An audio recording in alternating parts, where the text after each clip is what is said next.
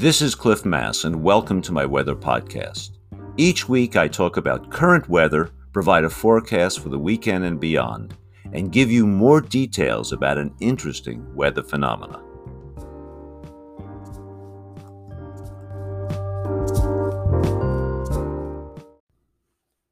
It's Friday, March 18th, and let's talk about the weather. Spring starts this Sunday, March 20th.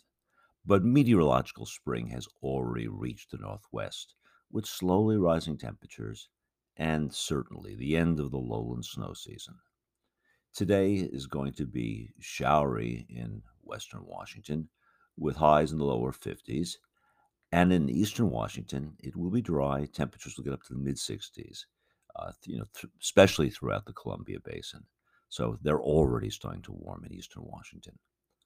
Now, a cold front is approaching, and it's going to come through early Saturday morning, and that's going to bring more showers. Snow levels will be low enough so the pass level up, they'll have definite snow with as much as 6 to 12 inches.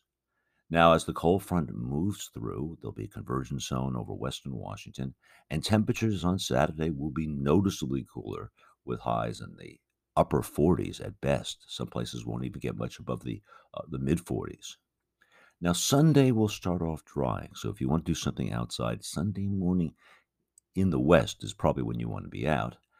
But then another atmospheric river, that plume of moisture coming out of the subtropics, will start pushing into the region later on Sunday and Monday. Now, this river should bring substantial precipitation to the region, half an inch to an inch in the lowlands, and up to 3 to 5 inches in the mountains. There will be snow at higher elevations, but the trouble with atmospheric rivers is they're typically warm, and so snow level will probably rise to 4,000 to 5,000 feet. Now, Tuesday is going to be a transitional day. There'll still be some showers, but then as we get out of Tuesday into Wednesday and Thursday, high pressure will build in over the eastern Pacific, and I expect much warmer conditions on both sides of the Cascades on Wednesday and Thursday, with highs getting to around 60, maybe even low 60s in western Washington and mid 70s in the west. That will feel like spring. Thanks for listening to the forecast. Weather doesn't end with the forecast. Now let's talk about the special weather topic of the week.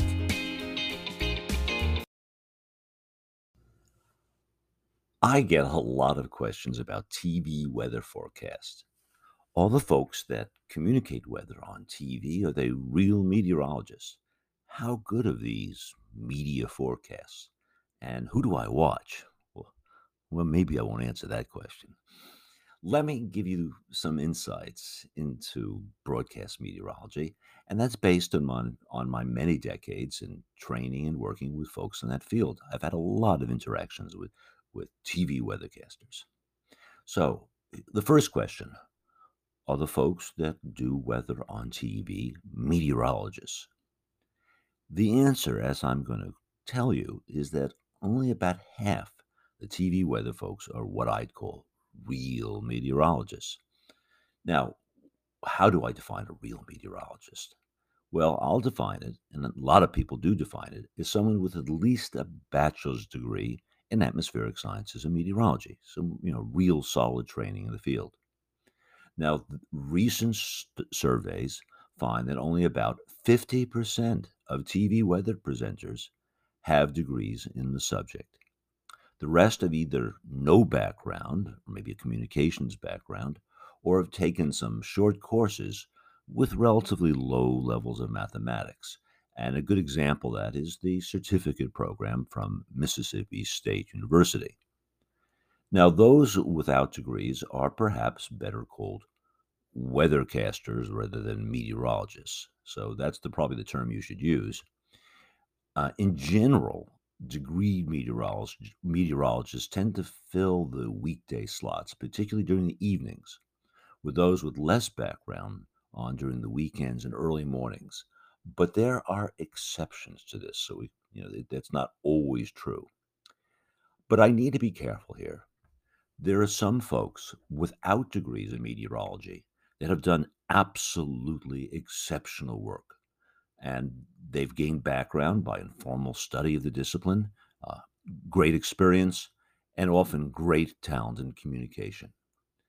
There is perhaps no better example of such an individual than Steve Poole, the legendary Como TV weathercaster, who spent years of informal study and who was one of the most skillful, charismatic communicators I've ever seen. Now, many long term weathercasters also have developed intimate knowledge of the meteorology of the local region, particularly places they've been for a long time. A really good example of this is Harry Wampler, who was on Cairo TV for many years, and I was always impressed by his knowledge of local weather here in the Northwest. Now, another question you might ask are how good are TV weather forecasts?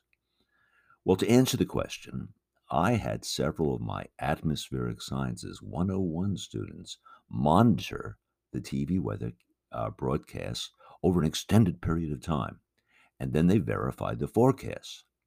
And we also compared the TV weathercasters' forecast to that of the National Weather Service as well.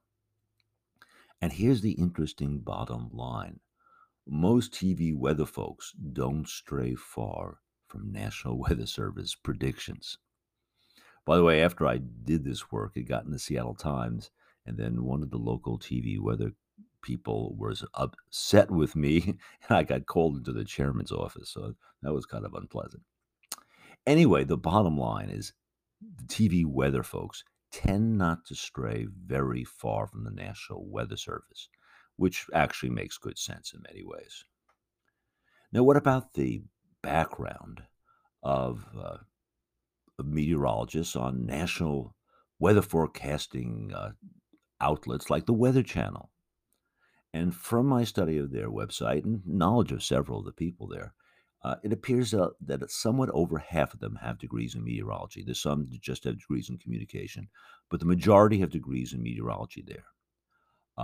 You will also notice that on some TV weathercasts, there are some kind of seals of approval, professional seals of approval. Now, I'll give you an example of this, and I want to tell you what this means. The American Meteorological Society has a certified broadcast meteorologist program. They have a certification that sometimes you'll see on air when people have it. This requires a degree in meteorology and several years of experience. And they also have to submit an example of their broadcasts. So these people with the AMS certification have a degree in meteorology. Now, there are other groups that provide certification. You'll see this on air sometimes, like the National Weather Association. You'll see this NWA on some broadcasts.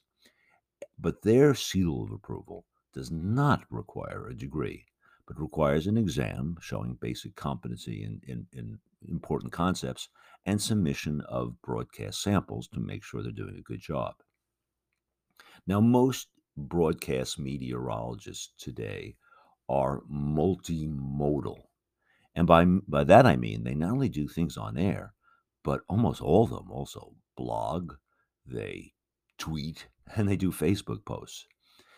Quite frankly, uh, being a broadcast meteorologist is far more challenging today than it was before, in the sense that you have to be constantly communicating in multiple media, and you also have to do online as well. Now, let's look a little bit of history here. TV meteorology used to be one of the key ways people got weather information. In fact, probably the key way. But things have changed. Online access to weather information now dominates, and the viewership of TV weather broadcasts has dropped precipitously. It is perhaps 20% of what it was 30 years ago in terms of percentage of population. But I do still believe there is an important role for TV weathercasters. Human beings are hardwired to get information from other humans. Facial expressions and tone tell a lot about the seriousness of a threat. Humans can put weather situations in perspective or express alarm, in terms of their expressions at extreme weather situations.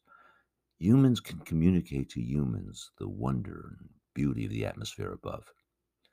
And so, as with teaching, communication is often best done when we can see and hear each other. And I think there should always be a role for weathercasting with real humans, either through broadcast channels, TV stations, or through online approaches. Thanks for listening.